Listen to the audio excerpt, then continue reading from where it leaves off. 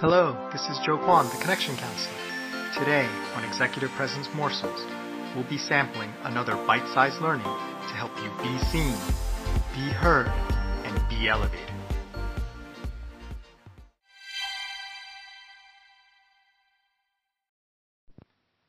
Hello, this is Joe Kwan, and welcome back to Executive Presence Morsels Paradox Week. So today we're going to talk about smart, stupid people, and I'll try not to get myself in too much trouble.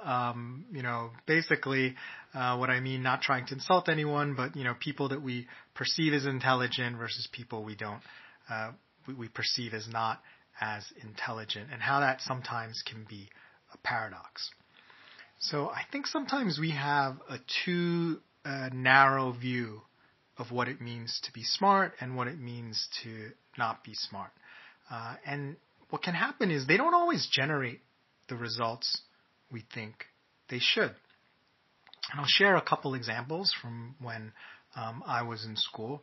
So there was one person that I went to school with, and to see them in class and the way they kind of, interacted with other students and the teachers, you were so impressed. You were like, wow, they're really smart and they're going to get like a really good grade in this class and they're going to go far in life, period.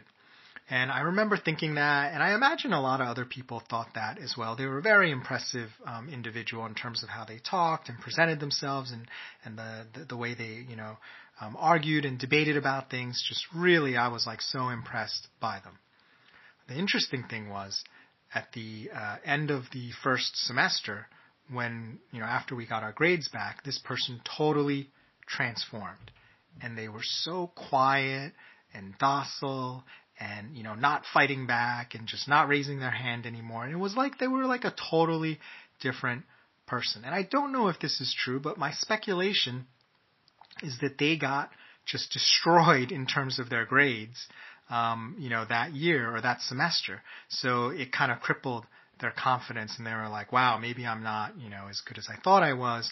And then they quieted down quite a bit. It may have been something else, but that was kind of the impression I got.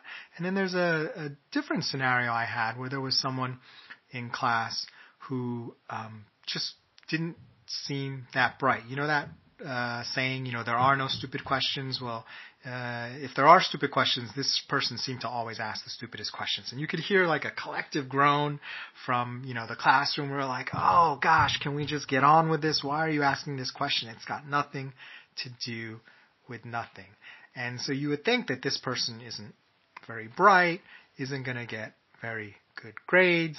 And I believe at the end of the year, they, graduated with like the highest marks. They were like valedictorian or something like that. So that was like kind of like shocking. When I heard that, I was like, wow, I totally misread that situation.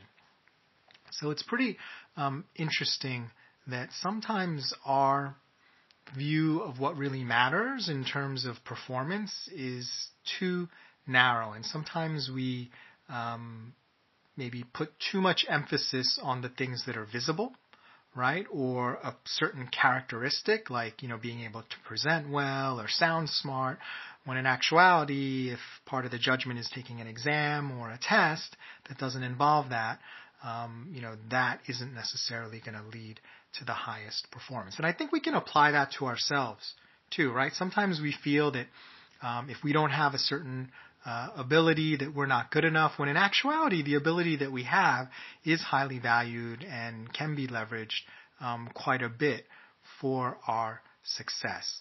But we tend to get trapped in our sort of suppositions or our societal norms of what's important and what's not.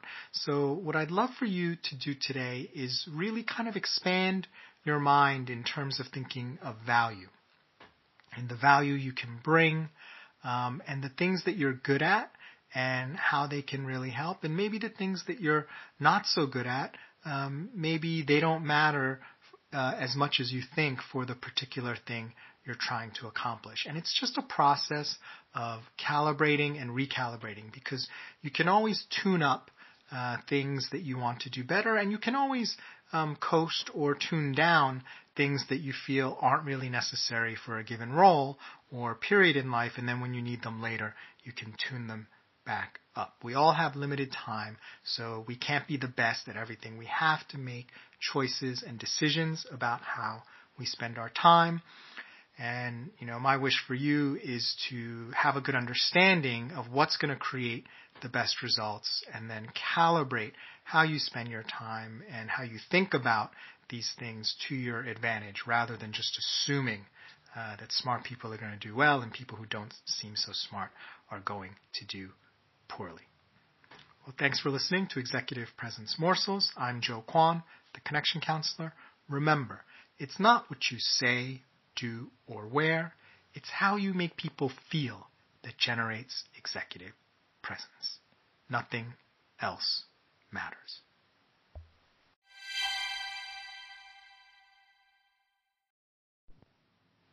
If you like, please stay tuned for a preview of tomorrow's episode, brought to you by our sponsors.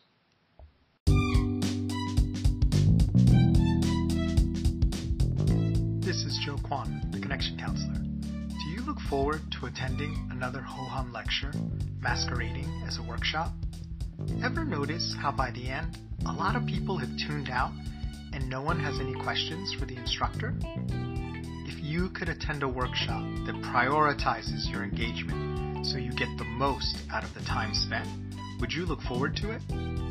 If you truly want to invest in your leadership learning this year, join us for our monthly Connection Counselor workshop, where your participation is the key.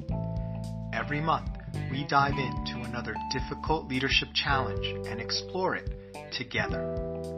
Register for our next workshop now and watch recordings of previous ones at connectioncounselor.com/workshop. Thank you.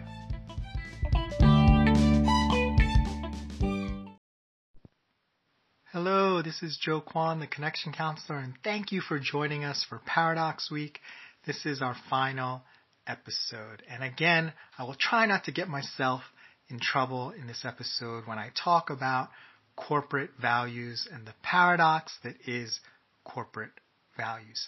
Think about any company that has totally done a faceplant in terms of values, and whether it's Enron or a company that did an oil spill or emission scandals, any of those companies. Did any of those companies say as part of their values, we like to lie, cheat, and steal? We like to delay litigation until the litigants die or give up or run out of money, right?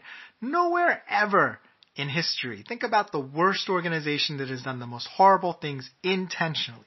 Never once up on their wall do you see lying, cheating, stealing, subterfuge, it's a hard word to say, as their values, right? You always see integrity, community.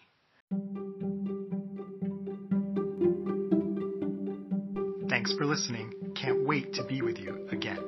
Join us next time for another tasty Executive Presence morsel.